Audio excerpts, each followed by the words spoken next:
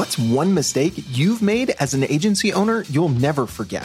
Several guests on this show have responded to this question the exact same way. I wish I'd invested in my own financial literacy sooner. But what financial metrics should you focus on now? Even if you answer that question, how do you and your team impact those financial metrics today? To answer these questions, I asked Ryan Watson from Upsourced Accounting to join me on Agency Life. At Upsourced, Ryan and the team help agencies just like yours avoid financial pitfalls and achieve financial health. Ryan's a former agency COO and CFO himself, so he comes with financial know-how, but also real agency life experience. In today's episode, you're going to learn the 5 financial metrics successful agencies get right. And this comes from Upsource's own analysis of their client data. You're going to get an introduction to the hierarchy of financial needs that's going to help you determine the right financial metric to prioritize now.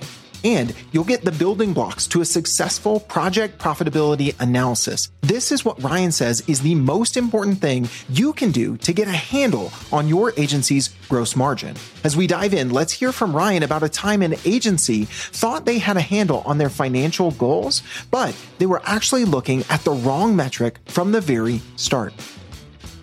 You know, when you think about the world of financial metrics, it's not really a one size fits all. It's very situational. What you should be focused on should be limited to your very specific circumstances. That was true in this case too. This particular owner who runs sales, like a lot of our owners do, ultimately, she was very focused on, okay, how much revenue do I need to generate for my agency in order to meet my fixed monthly obligations, in order for us to make payroll, in order for me to earn a profit, those sorts of things, right? What's that number look like?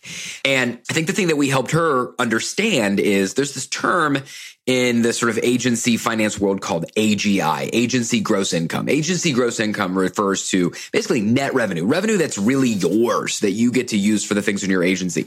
That's not a term that they had thought about or had been looking at. And so in her case, in any case, agency gross income is the revenue that you have less out-of-pocket costs. If you're a media agency, that's the media. If you're relying on a lot of third-party freelancers, that's revenue less those third-party freelancers, right? And so when she was going out to say, okay, how much new business do I need to generate? How much revenue do I need to generate? The actual question is, how much AGI do I need to generate? Because I'm trying to pay for the people who work here and not necessarily for the people who don't. And so this was an agency who felt like, hey, I think we feel pretty good about our sales goals. But as we reframed that quarter in AGI terms, we were sort of woefully short. And so again, just very specific example of just making sure we're focused on the right metrics and we understand the drivers of our P&L, our profitability. That is such a good example. And it's something that I've heard Drew McClellan at AMI, Agency Management Institute, right? Really harp on this of like top line revenue is what, the awards are based on, what you talk about with other agency owners. What's your top line revenue? Sure. But a lot of times that can be severely inflated, especially if you're doing a lot of paid media management. And if you're passing that through, right? You really want to look at not that top line revenue, but at that AGI of your agency gross income or adjusted gross income. I've heard kind of both of those used. Yeah. And I think either way, that acronym AGI, looking at that and not top line revenue is one of those kind of do this, not that when it comes to financial metrics, right? Totally. Exactly. Yep. I heard you guys talking recently about 5 things that successful agencies get right. What I love about what you guys do as an outsourced accounting firm, specifically for agencies, is you've got a lot of benchmark data of, forget the conversations over drinks or what people say about, oh, we're doing this and we're doing this so well. You guys, kind of have the peek behind the curtain. So we're going to talk about 5 specific areas that you guys see the most successful agencies performing in well. But if you're listening to this and you get into some of these, we're going to go deeper than that. We're going to look at, as Ryan was mentioning earlier, which one should be most important for you based on your context. But I think it does start with kind of pointing to this vision of what does good look like. So let's kick it off with this list of 5, and we're going to count them down from 5 down to 1, leading to the one that you have found is kind of the most impactful, right, Ryan? Yep. The first one, number 5 on the list, is percentage of recurring recurring revenue versus new logo revenue. Talk to us about this one, define it, and tell us what some of the most successful agencies are doing when it comes to this financial metric. Yeah. And so really this gets to, if I look at the revenue that I'm generating in a year, let's say I'm a $3 million AGI business. Of that $3 million, how much of that came from clients that I have worked with already, existing relationships, versus how much of that came from new relationships I generated in the current year? What I would say, the flip side is there is no more difficult business. And by the way, a lot of agencies are this, and I don't mean to demonize this. It's just very hard. There's no harder business than that $1 to $2 million agency where I go out and create logos for mid-market businesses, right? My client is 5 to 10 million and I'm creating a logo for them. Well, guess what? That business cannot afford a logo more often than like once a decade, if that, right? So when you sell that and you deliver it, it's done. You're not going back to that well. There's not. And so you may have a killer, a record-breaking Q1, and then Q2, you get to start all over again. And you could fail in Q2 because there's just no stacking of revenue. And so the most successful agencies have, obviously recurring revenue is the holy grail, a retainer base. But I'm not even talking necessarily about having a retainer base. You don't have to have a retainer. It could be such that, if you work with Salesforce and so you did an event for Salesforce, Dreamcast, or whatever the thing is, you did some branding for the Salesforce summer event, and then you created some decks for the Salesforce Marketing Cloud, and you've kind of matriculated your way in the organization, but it's a land and expand versus I've got to go hunt for my food every quarter. So anyway, looking at percentage of my overall revenue coming from existing relationships, really good agencies are north of 50%, ideally 70 to 80%. And obviously, 20% or 20 to 50% of new business. So that's number 5. Yeah, I love that. 2 things there. I love that you gave some benchmarks to shoot for one. And 2, you made the distinction of recurring revenue, not just being, someone that you have on retainer or a recurring revenue model, but revenue that's coming from an existing relationship. So we can actually broaden that. So that might be an encouraging thing to someone who says, okay, today we're at, 50% new logo revenue and 50% retainer. Well, actually some of that work is with existing customers where we've landed and expanded. Number 4 on your list is all about forecasted utilization. Obviously, workload capacity, utilization are some things that we really try to empower the agencies and professional service firms that are on teamwork.com. So this is near and dear to our heart. Totally. You guys get it. Tell us what you're seeing here on number 4 as this metric that a lot of great agencies that are succeeding get right. Yeah. So good question. So what we're getting at there is the best agencies are, well, first of all, calculating the idea of forecasted utilization. And the important part here is that the best agencies are making hiring and staffing decisions using that information.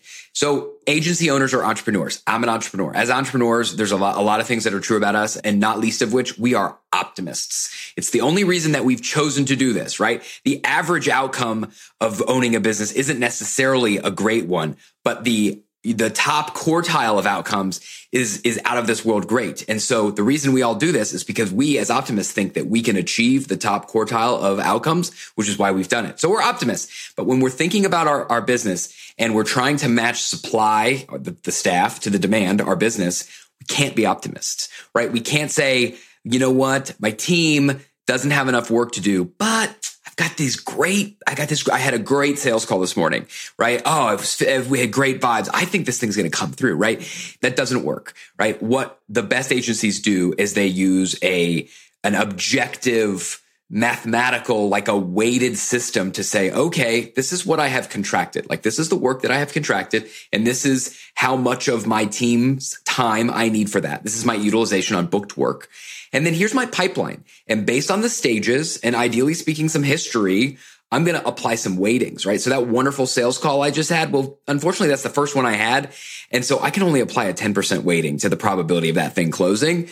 And so while I'm really excited by it, it's not going to move the needle meaningfully in the metric that matters the most relative to should I hire or do I need to downsize, which is weighted utilization. So the best agency owners are very objective in their assessment of hiring. Absolutely. And you're right to call that out. It is a feature, not a bug, I think, when it comes to agency owners being optimists, because they wouldn't get as far as they have. If you're listening to this and you're like, yeah, that's me, don't be discouraged that optimism is all a bad thing. It's gotten you to where you are, but you do need to temper it a little bit, especially when it comes to forecasting, when it comes to utilization.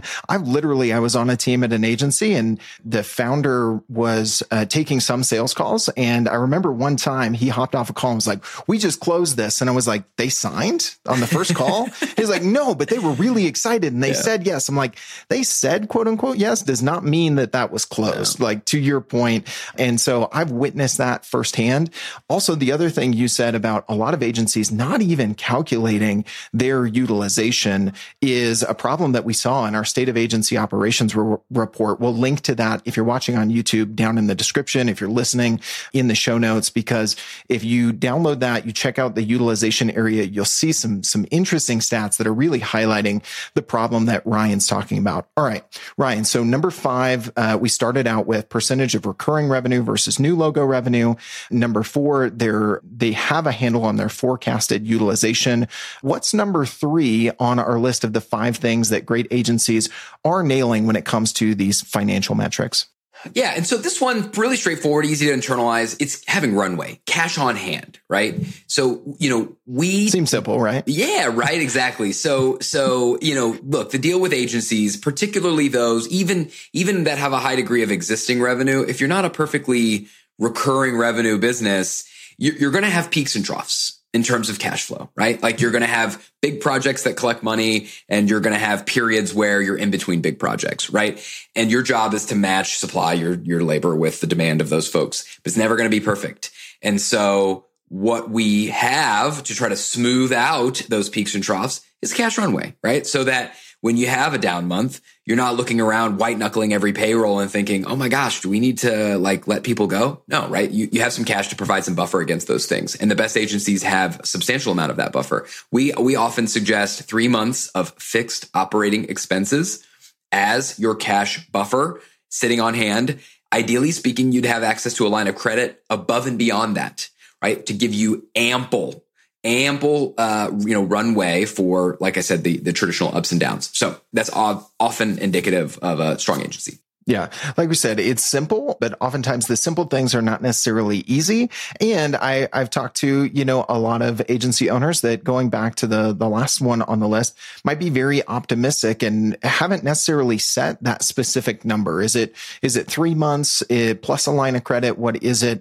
So good to hear from, again, you guys as a financial partner to a lot of agencies, seeing what does good really look like and dropping a very specific recommendation there.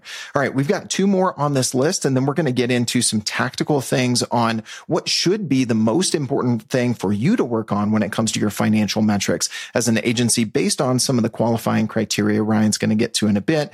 But before we get to that, we've got 2 and 1 on the list here. What's number 2? Talk to us about operating leverage on our list of 5 today, Ryan. Well, this won't be very satisfying for folks who don't have it, because if you don't, there's not a lot of things you can do to change it in the immediate term, right?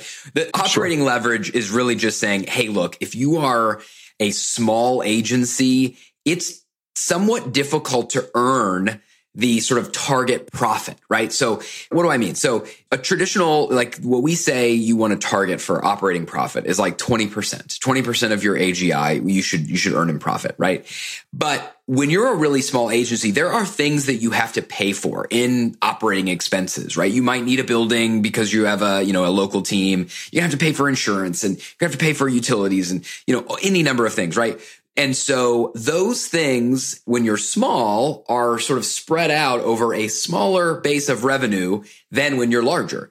As you grow, yes, it's true that some of those things will grow with you, but they never grow to the same degree. They don't grow at the same pace, right? If you quadruple revenue, you're not going to quadruple your office space necessarily. You're not going to quadruple like your, any number of others like, fixed overhead kinds of costs. Like your insurance is probably going to stay the same. And so what happens is this concept of operating leverage. Operating leverage just means my revenue is growing at a greater pace than the cost of my sort of SG&A, sales, general, and administrative expenses, my operating expenses. And so all that to say is the agencies that are the most profitable are bigger. That's just part of it. They're bigger. They have the benefit of operating leverage. And so if you're a small agency, that's just something that you can look forward to. If you keep doing it, your profit margin will grow for free as long as you're being disciplined with regard to budgeting. That's the concept of operating leverage. Yeah. I love the way that you brought it back to the encouragement that, you starting out like, hey, this isn't something that just a lever you can just move today if you're, a $1 million agency or you're at an earlier stage. But the encouragement is that if certain things feel hard, then they will get easier if you stay on this path to, as we kind of outline them here at teamwork.com, deliver, grow, and scale as the 3 stages of an agency. Initially, you're just trying to deliver the work, right? And then you're trying to figure out how to grow. And then where scale really comes in is you do get the benefit of that operating leverage. So some things do get easier. It's like when you're talking to another parent that's, what are those teen years like? It seems like, well, that part's harder, but this and this and this are easier, right? Yep, totally. Yep, that's exactly right. Awesome. So let's get to number 1 on the list of your 5 things successful agencies get right. What's top of your list? What's number 1 that you see most often, and what can listeners do about it, Ryan? Yeah, totally. So look, this is the business. This is what we are. Again, this is what we're here to do, which is to deliver the work we sell with excellence, on time, on budget. And so the best agencies are the ones that are very, very intentional at measuring project profit. And I'm going to go into more detail about this here in the next segment. But, ultimately what we care about as an agency is gross margin, right? Gross margin is this metric that measures how much money did I make on the work I delivered.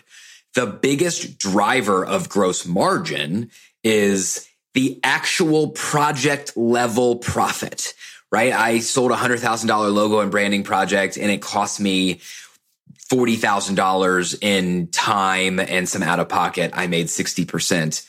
That project margin, the best agencies not just have like the agencies that maybe struggle are the ones that have some sort of intuitive feel.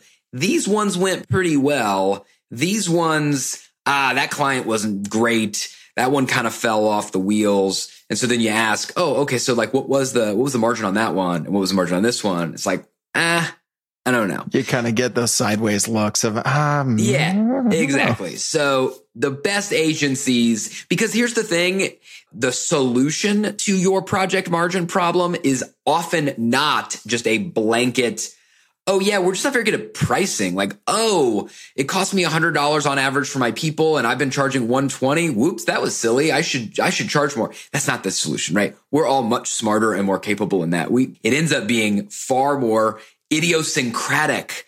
We have a bad handoff between sales and project management. We have scoping problems. We don't know where to push back. Any number of things. The only way that you can sort of identify, diagnose, and solve those is brick by brick, and doing it through project specific profitability analysis. Best agencies do it well. Mm-hmm. I love it, man. All right. So we're going to recap our 5 here, but not to worry. If you're listening to this and you're like, whoa, man, 5 out of 5, we're striking out. I thought 3 strikes and we're out, and we got 5 and we're still striking out.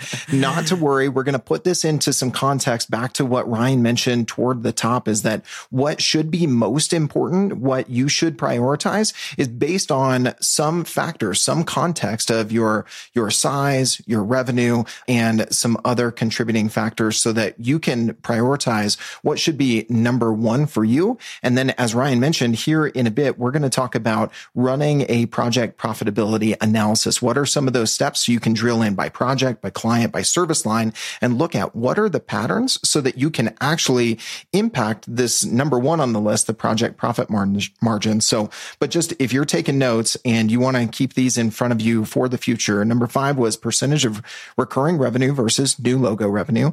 Number 4 was forecasted utilization.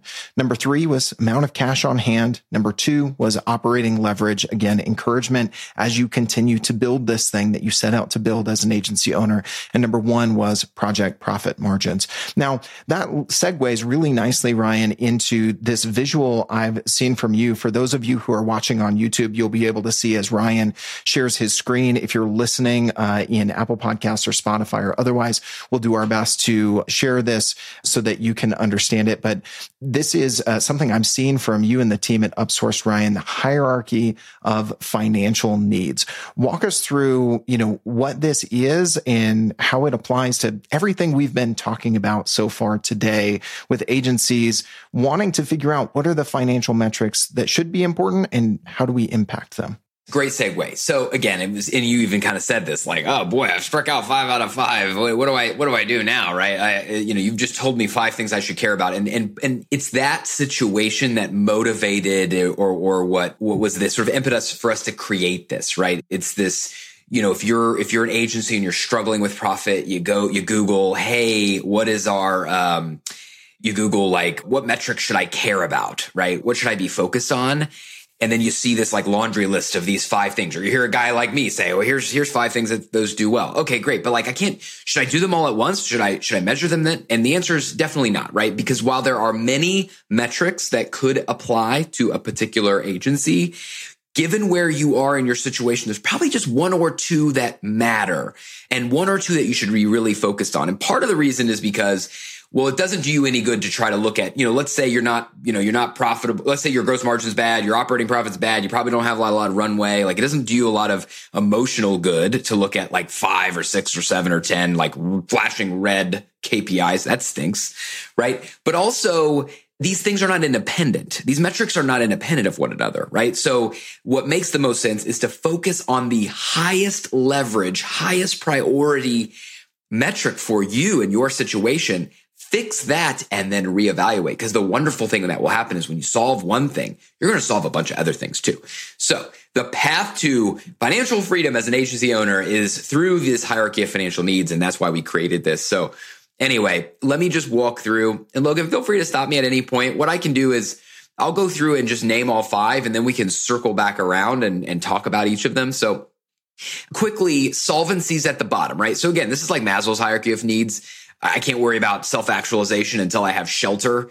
I can't worry about like predictable revenue growth if I can't make payroll next week, right? If I can't make payroll next week, then very few other things matter. I got to figure out how I'm going to get cash like now, right? And looking at my sales pipeline probably doesn't do me a lot of good because there's no way I'm going to take an opportunity and close it and invoice it and collect it in order to make payroll. That is not going to happen. So if I'm in a solvency crisis, then I have to think about, how do I solve that first? So solvency is the bottom. Can I make payroll? Next is gross margin, which we talked about already. We'll talk about more.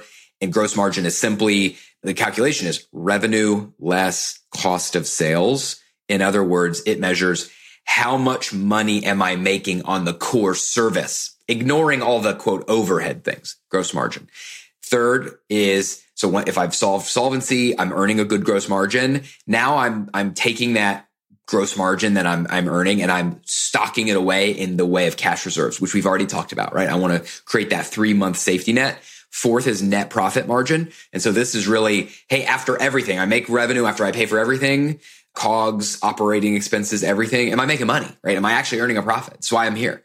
We look for 20% or so is kind of the rule of thumb there. And then fifth and final is predictable revenue growth, right? Am I generating revenue through more means than just organic, referral, word of mouth, right? And ultimately that's the unlock for your agency to go from what we call build mode to what we call grow mode. But basically it unlocks the next stage of growth for your agency. So that's our hierarchy of financial needs. And the way that we apply it is we go through from the bottom to the top and we ask the question, do we have a solvency problem? Yes or no? Do we have a gross margin problem? Yes or no? And as soon as we answer the question, yes, forget about the rest of the hierarchy. Just put it out of your mind because we're focused on that step. That's what we're doing. So, all right, I'm going to stop sharing my screen. And then Logan, we can go to whichever part of here you want to.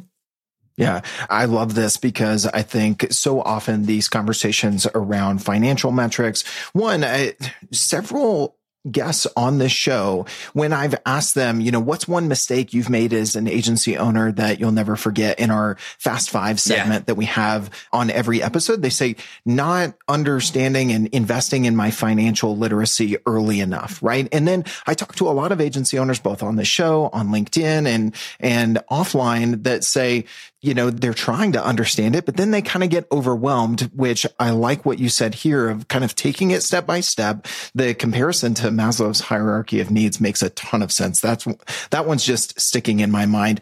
I guess, from here, I think it would be good to walk through each of them, briefly, Ryan, and say, okay, if you're at this stage, here's 1, 2, 3 things I would be focused on to address this issue to, again, give you that focus and prioritization. So let's say you're at step number 1 and you're working on solvency. What's your advice for agency owners who are on that step of the stairway? Yeah. And I'll go back to the visual just so you can see it. So look, if I have a solvency crisis, ultimately my ability to maneuver is going to be very dependent on my personal situation. But what we are focused on there is how do we get cash? That's it, right? I can't make my payroll. And so the first question is, how do I get cash? Often I'm looking at AR. Do I have aged AR? Do I just have AR where I have are there levers for me to pull to try to create incentives for current customers to pay quicker? Such as? So certainly could provide a discount for an early pay. I would certainly be looking at, I have a number of retainer clients who are manually sending the same invoice every month and then getting paid. Let's get somebody on an automatic payment. That's better for them, better for me. So, I'd say, funny enough, the number one solution to aged AR is just intent. It's just getting on the phone. Like, I'll give you a brief anecdote. I ran an agency before my current role. And when I started, our average days in AR were like 95, right? We worked with large brands, so that wasn't crazy. And over the course of a year, we took that down to like 37, right? So how many days it took us to collect an average AR. And the number one unlock for us was picking up the phone to this aged AR and saying, hey, what's going on here? And the answer was often, oh yeah, you sent that invoice to me. It's not supposed to go to me. It's supposed to go to my AR department. Oh, let me give you the instructions, right? And so, what you think is like somebody failing to pay or unable to pay, what's reality is it's just a misunderstanding. It's just communication. So anyway, really focus on AR. That's an opportunity. And then, they're less elegant, but other solutions just look like, do I have money that I need to put into this business or other sort of cash that I can tap? The other thing that you want to look at the solvency stage is simply like, this is a crisis. If you're not in rare company. Many agencies do struggle to make payroll at times, but you shouldn't let that normalize the situation. Unless there are extraneous circumstances, you should be looking aggressively at reducing your expenses so that you can extend your runway. When you do find this cash, you got to find a way to make it last longer. So that's solvency. And that's very much like, this is triage mode. I'm an EMT. I'm trying to resuscitate this thing. And that's your focus. You got to put those ideas on hold that are at step number 5 of exactly. I got this great idea of how we're going to scale and this new service offering and those sorts of things. You really got to be diligent about just cutting those off, putting the blinders on.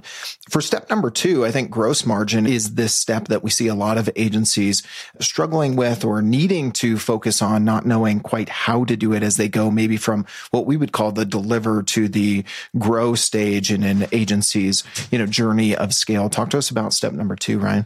Yeah. And this is where, I'll spend maybe the most words here because this is the business. If you're an agency and you're trying to earn a profit, like of course we all are, you win or lose at the gross margin stage. If you have a poor gross margin, then nothing else matters. You're not going to earn a profit, right? Like operating expenses are just simply a discipline and a budgeting exercise. And if you have a strong gross margin, I'm confident we're going to earn a profit, whether we need to make some small tweaks or not aside. So this is where the game is won or lost. I've described what gross margin is, what it means. I actually do have another visual that we call, the margin triangle. So, I was hoping you were going to bring this up. I've seen this in some of your other YouTube content. This is great, man. Yeah. So, and the point of the margin triangle is to demonstrate a couple things. One is if I have a gross margin, I often say opportunity, not problem, but if I have a gross margin opportunity, and by the way, and I hesitate to spit like benchmarks, especially here, because agency to agency, this gross margin benchmark can vary dramatically. For a traditional, let's say project-based creative agency, that 50 to 55% gross margin is a good target. If you find yourself in like, we have like consultancies that maybe have some staff aug, you're going to see a much lower gross margin in those businesses, like 40%. But ignoring that for a second, let's just say I'm shooting for 50% gross margin, right? Well, if I'm not there, then I have one or two or both challenges.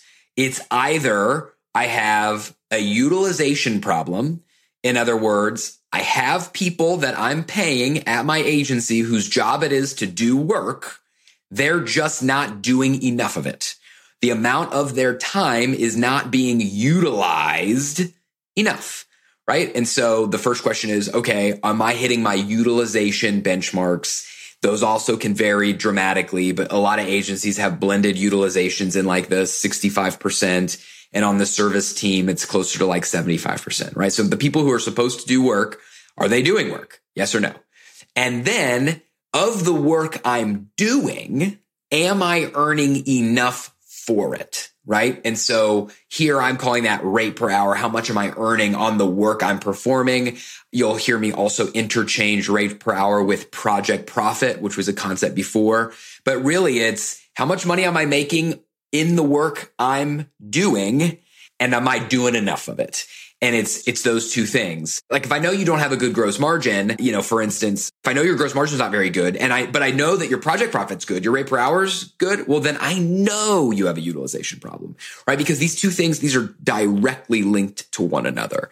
And so anyway, often an agency is here at the gross margin challenge. And so the question you have to ask next is it a utilization problem? Is it a rate per hour or a project profit problem? Or is it both? Right. And we can go in more detail, I think, in the next section, maybe Logan, on like how we might triage these sorts of things. But this is ultimately where most of the new clients that we work with are. And by the way, the solution to this is often not obvious. It's often not like just one thing. It's a lot. It becomes where the rubber meets the road. The solution to this problem looks like project management, and it's probably going to occur through several monthly cycles, maybe over the course of 6 months, maybe over the course of a year. It's not an easy problem to solve, but it is the business. It's the whole thing that we do here. Yeah, it's the whole thing that we do here. I love that. And I do think that, we talked about, for those who didn't see the visual on YouTube, if you're listening audibly, those steps on the hierarchy of financial needs are solvency, gross margin, cash reserves, net profit, and then predictable revenue growth. And I think, 3, 4, and 5, the cash reserves, the net profit, the predictable revenue growth, really they're unlocked by solving this one that is the business, as you just put it. And I do think it's worth kind of maybe spending the rest of the time kind of diving into, solving this gross margin problem with something we alluded to earlier, which is really project profitability analysis, getting into a regular rhythm of figuring that out, getting your finger on the pulse of your gross margin, and not just looking at it from kind of a lagging indicator perspective of, one, either we don't know, or two, we know that it wasn't good, but we don't know why, right? Mm-hmm. How can people start to answer those two questions by going through a systematic review of project profitability, Ryan? Yeah. So great question. I got something else to share. You YouTubers are going to really love all this. If you're just listening, then you are full of visuals today, my friend. I love it. You're going to have to, if you're listening, you're going to have to just create this in your mind. But the answer to this is, and I mentioned this before, look, there is no shortcut for getting down to the individual project level and understanding, okay, I had a $50,000 logo project. What were my direct costs, right? And those costs include the hours at some cost rate of the people who work here. They may also include some freelancers, and they may also include other out-of-pocket costs, right? The exercise here, and by the way, this is an example. The numbers are real, but it's been sanitized. But this came from a client. where they are targeting, this is a different kind of a business model. So I think they're actually targeting a 45% project profit. That's good for them. And so what we're doing is we're looking, okay, let's look at every one of your in-flight projects and ask ourselves, and by the way, we make some estimate for like where we are, how much revenue have we earned so far, and how much cost have we incurred so far, and how are we doing? That way we can sort of resuscitate the patient while they're still on the table and not necessarily just do a postmortem if it's behind us. So, but ultimately we look, it's a very simple spreadsheet where we're making those very simple calculations, and then we're asking ourselves, are we at, above, or below that target project profit level? And here's the magic. The magic is, if not, why, right? What's going on here? And that may not be obvious to the ownership, right? It may be buried in the annals of Slack or in the brain of some PM or whatever. It may not be obvious to try to really understand why. It could be, again, that, hey, it could be that, actually the seller kind of discounted the rate on this one because this was like the kind of project that we really want. It's a good reference client. And so we were never going to earn a 45%. I see that all the time. It could be a matter of like, the person who sold it had this kind of scope in mind, but we didn't articulate it incredibly clearly. And so when the delivery team took over, they had a different thing in mind, which took more time. And that's a consistent thing that happens, but that may be the situation here. There's any number of possible answers, and there is no shortcut to answering that individually with each project. And then, okay, project number 14. Oh yeah, we had kind of the teams were on different pages. Project number 12. Yeah, the teams were on different pages. Oh boy. 2 dots equal a line. There might be something here, right? As you start to solve individual problems, you'll develop themes, and then you can create process changes and systematic changes, but that's only through brick by brick. There is no top-down way to do this. It's a bottoms-up way, and it's by doing, whether you're using a system like Teamwork or you're using just good old-fashioned Google Sheets in order to accumulate and compare this data. It doesn't really matter. Point is, gotta look at it on this level and like I said, solve the problem brick by brick. Brick by brick, from the bottom up. You can't build a brick wall from the top down. You can't. Right? No, I guess that analogy really does hold. You're just dropping them. That's how you drop bricks on people's heads. Yeah. Right. We'll link to it in the show notes, maybe here in the video as well. For folks who aren't familiar with the profitability reporting you can do right within teamwork.com. It's a great call out. And Ryan, I just wanted to mention for viewers and listeners, some of those common things that you see, just so they could have their eyes on their radar looking for, was even before kind of the utilization, the timeline of the project, was there a discount? Was there a disconnect? Number 2, between sales and delivery. Number 3, was there maybe a bad handoff and the project just didn't get started on time? Some of those might be low hanging fruit for you to be able to actually analyze the profitability of a given project and then start to place those dots and see where there's a line, right? Totally. What are some of the things that you recommend for folks, Ryan, just to get into that rhythm of this project profitability analysis? Maybe how often to do them, how to structure them so that they don't feel like everybody's kind of pointing the finger. Just some of those nuances you might call out in both like kind of the rhythm and the structure of those. Any pointers for folks before we get into our final segments? Yeah, that's a good question. I mean, a couple of things that come off the top of the head. One is, if you haven't noticed, in order to do this well, you do have to have time tracking data. That is the number one. And so that's a whole separate topic. If you don't have that information, how do you enroll your team and get them to realize this is for your benefit? This is not a big brother exercise. So obviously that's important. In terms of the cadence, I think that's less important than there is a cadence. I think the worst thing you can do is, and this is just such a common approach to all things financial, is to say, hey guys, this matters. We're trying to get, margins of this. And then there's just no follow through. There's no rhythm. There's no feedback loop. And so what is the frequency of the feedback loop is going to be dependent a little bit on the duration of the project. These are like 9-month projects. You don't need to look at it every week. Let's look at it every month or whatever it is. And if these are 3-week projects, oh yeah, we probably should check in every week or maybe even more often, because again, we may lose the opportunity to sort of influence the direction if we're too late. So, but I think if nothing else, it's build the habit. It's to decide on something and it's to do it. And that will demonstrate to everyone, hey guys, this matters. And obviously the way is very important that you articulate this to your team so they understand the why. right? And the why is not, again, I'm looking to lay people off. The why is not, hey, you're not doing a great job. And we're looking for, the why is like, hey, look, we all want to build a great thing here. This is why we're here. And this is the unlock to help us do that. And so anyway, that's what I would say. Yeah, I love it. I think for anyone who doesn't have that foundation of the time tracking data, we did a great episode on the 4 Ps of time tracking that your team won't hate. We'll link to that previous episode, because I think that's one of those foundational things. But if you don't start with why you're doing it, how to communicate it, how to roll it out to the team, how to get your team to do it effectively, then this project profitability analysis, you're going to struggle anyway. So if you need to step back a couple of steps there, that previous episode will help you out.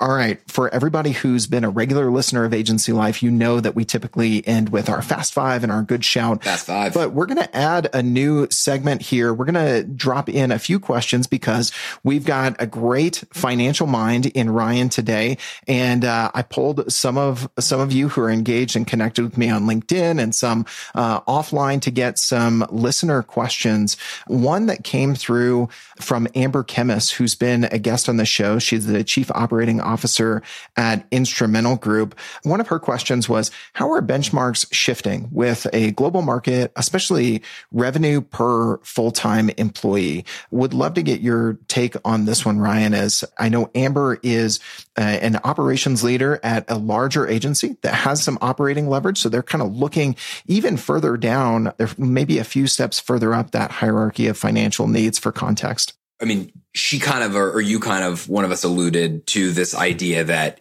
yes, I mean, I think there is, so we have a number of agencies who benefit from geography, right? Who have localized talent pools that may be lower cost than, the coasts, for instance.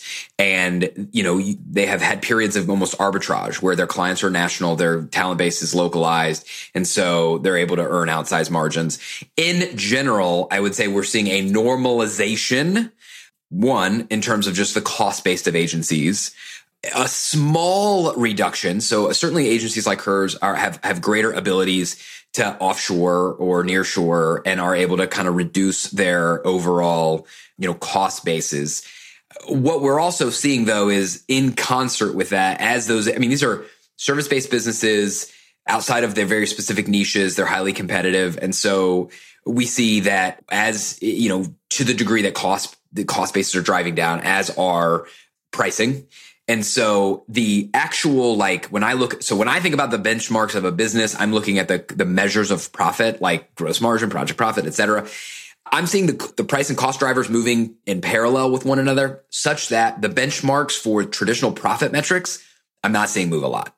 That would be my answer. So the composition of profit is shifting a little bit, but I would not say the results of those things are shifting a lot. Yeah. What do you mean by the composition of profit there? Just to drill in one more time. Yeah, really just the point of, hey, I may be able to produce a project for a little less money, but those projects are coming with a little less revenue.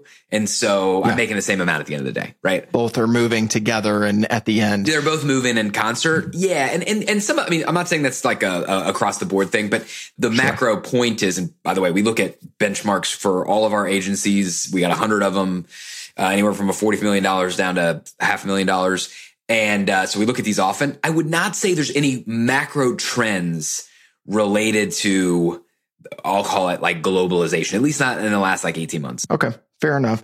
I think another question from Amber that really you answered in the hierarchy of financial needs. She said, what should profitability look like for different growth scenarios and agency looking for acquisition versus slow and steady growth? It kind of depends on where you're at there, but maybe you have something to add to that one, Ryan? Yeah, I can hit it for 30 seconds, which is, here's my 2 cents. There's this classic, there's this rule of 40 in traditional finance, which is the idea is you take your growth rate, you add it to your profit margin, and it should be 40 or better, right? So if you're growing by 30%, you do a 10% profit margin. That's 40. And that's the same as a 20% growth rate and a 20% profit margin.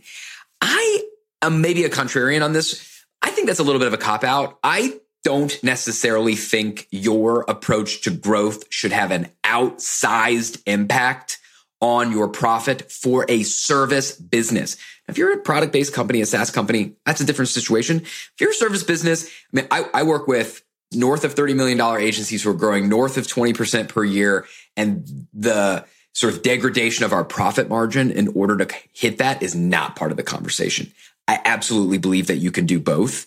And so, again, my belief is I think once you've hit operating leverage, you should be able to achieve a 20% or in some cases larger profit margin. And I think that can accommodate most reasonable growth scenarios outside of the polls. That's my take. Oh, good stuff. I love a hot take, man. All right. We've got another question from Jeremy Wellman, a good friend of mine who's the CEO over at Sweetfish Media. And this goes into some of the things that we kind of drove by a little bit of involvement with the team and how you look at profitability, time tracking. How do you get the rest of your team, management down to the frontline employees to understand the financial numbers and or, their role in impacting them? Oftentimes money is a tough subject in families and marriages, in service-based businesses like an agency. So what are some of your tips on talking money, talking financial metrics with your team, Ryan? I love this question, Jeremy. It's a great question. Well, first, a couple things real quick. One is I do think it is a touchy subject, and I think a lot of agency owners are reticent to share the economics of the business for any variety of reasons. Some of the reasons are like, well, I don't want them to know how much money we make. And I think most of the reasons kind of boil down to like we're underestimating the intelligence of these human beings. And I think we would all get to a better place if we just, embrace the idea of transparency. So I'm a big fan of being transparent. But the question is, how do you get people to understand the numbers? The number one way to get them to understand the numbers is to care about understanding the numbers, right? A lot of times when you start to say, hey, let me just tell you how the agency's going, or here's our Q1, the natural question is like, am I getting a raise? Am I getting fired? No? Okay. I'm going to keep going, right? Like I'm going to keep doing, I don't know how any of this stuff affects me. And because of that, I'm out. I've now tuned out, right? And so you got to answer that question for them. How does it affect them? Why should they care? And the best way to get them to care is, well, first of all, to make sure they understand the why, right? We just talked about like, how do you get project profit as a thing? So they have to understand the why first. And in large part, you need the folks who are running these teams, like your deputies, to be accountable to and incentivized by the financial metrics, right? If it's just you or a small group of your leadership team that are incentivized by the metrics they can control, well, that's probably a mistake. And then the third piece, again, is it can't just be this hand wavy thing we talk about once a year or we say is important, but we don't live that it's important. You got to create a feedback loop. You absolutely have to say, yes, this matters. Here's why it matters. Here's how often we're going to look at it. And then we do it. And then we talk about it. And then we ask ourselves, okay, well, we hit our goal. We didn't hit our goal. Why? What happened? What are we going to do next to try to do a little bit better? And guess what? A month later or however often, we're going to come back and we're going to say, okay, so last time we met, we said we were going to do this. Did we do it? What happened? What's the result? Is it better? Is it worse? Now what? Like that has to be part of the DNA. Like the financial results are, just imagine this, like we're all trying to get in shape, right? Like run an agency. We're all trying to get in shape. Would we like run 3 miles every day and then not check in to say like, did that help? Like if I'm trying to lose weight, did I lose weight? Would we not step on the scale? Of course we would step on the scale. Of course we would all look. So the idea that we wouldn't build like the financial results into a feedback loop is crazy. That's the way to get them to understand, is to get them to care, to make it matter. Yeah. Cool. Yeah. As Simon Sinek often says, start with why. Start with why. Yeah. We had 2 more questions. I'll touch on them from Alex and Christopher. I got these on LinkedIn. They're very related. What's the most underrated financial metric? And what's the one financial metric you wish you could understand better? To both Alex and Christopher, I would say, look at the hierarchy of financial needs. Love it. Because it really does depend. But this isn't one of those answers. And I think agencies are, some of the worst at this. We can tell our clients, well, it depends. Well, the next thing is it depends on what, right? And you laid out something here, Ryan. It starts with this stair step that we called out in the visual on the hierarchy of financial needs. Do we have a problem at this step? Yes or no, right? Okay. Then you move to the next one. Do we have a problem here? Yes or no? Problem or opportunity? And then you look at that one metric. And so I do think that gross margin stands out to me as one where a lot of agencies are kind of stuck and dealing with and need to focus on and not get ahead of themselves and look at the steps further on in that hierarchy. So that's what I would call out there. And I think it's time to jump into our Fast Five, if you're good with that, Ryan. I'm good with that. All right. Well, as we mentioned at the top, you guys aren't necessarily an agency in the typical sense, but an accounting firm, very similar in a service-based business to an agency, right? Yeah. So if someone gave you guys $10,000 a month to help you better run your service firm, where do you think you would use that today? My answer is also like, where am I on the hierarchy of financial needs and which one do I need to invest in? And in our case, we are at repeatable revenue generation. I would say that we do have a repeatable revenue generation engine. But when you have one of those, ideally it's like $1 into the magic box, turns out $2 outside the magic box. So I would put the $10,000 in the box. That's what I would do. Yeah, I love that you tied it back into actually what we're talking about today. When you ask a, financial expert a financial question, you get a good answer. I'm going to answer that. Exactly. All right. Number 2, what are some of your all-time favorite business books, especially as it relates to running a service-based business like an agency, Ryan? Yeah. So one I like, and the 37 Signals guys fallen out of favor a little bit recently, but the book that they wrote, which was It Doesn't Have to Be Crazy at Work, I wrote at my we all read at my last agency, and that really, we loved it. Like, it's just kind of the antithesis to hustle culture and the whatever. Thought that was a really cool book. The E-Myth is another book that's been around for I don't know how long, decades. Crazy good, still holds up today. And then I'm actually currently reading The Psychology of Money, which isn't necessarily specific to running an agency, but it speaks about money topics and sort of anecdotes that I haven't read before. And I think it just resonates and it's really good. So I think it's applicable to the conversation today for sure. The E-Myth and the E-Myth Revisited have been a common ones here on this show. So you're in good company there. Mm-hmm. As we mentioned, or you mentioned at some point, Ryan, prior to serving agencies in the role that you have now at Upsource as a partner there, you've run an agency in the past. So you've, as on this podcast and on our webinar series on Agency Life, we kind of talk about recovering agency folks. What's one mistake you made in running your agency that you're never going to forget? Well, I would say it was an ownership and a cap table issue. We had, the lesson is make certain that you take very seriously partnership, ownership documents. And if life circumstances change, that's totally fine. One partner wants to get out, one partner wants to come in, that's okay. But don't paper over that stuff. Make sure you get to a good resolution that everybody feels really good about in that moment. We did not do that. And then we ultimately sold our agency. And I don't think that all of us were really satisfied with the outcome of that, given the dynamics, right? We wish we could have turned back the clock and solved that problem. So that would be one thing I won't do again. Get ahead of it before it becomes a problem is the lesson learned there. I love it, Ryan. All right. Number 4 and 5, I'm going to give them to you in consecutive order. Number 4, what's the hardest part about agency life? And then tell us the other side of the coin, Ryan. What's the best part about agency life from your perspective?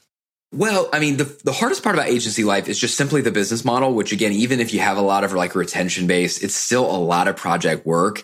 And that is, it's just stressful. Like the peaks and valleys I mentioned, it's endemic to the work we do. It's very hard to avoid. And so trying to match supply and demand. And, again, we have a bunch of agencies, 100 plus, at least 60% of them had some amount of layoffs or RIFs last year. And that's just what happens when demand declines.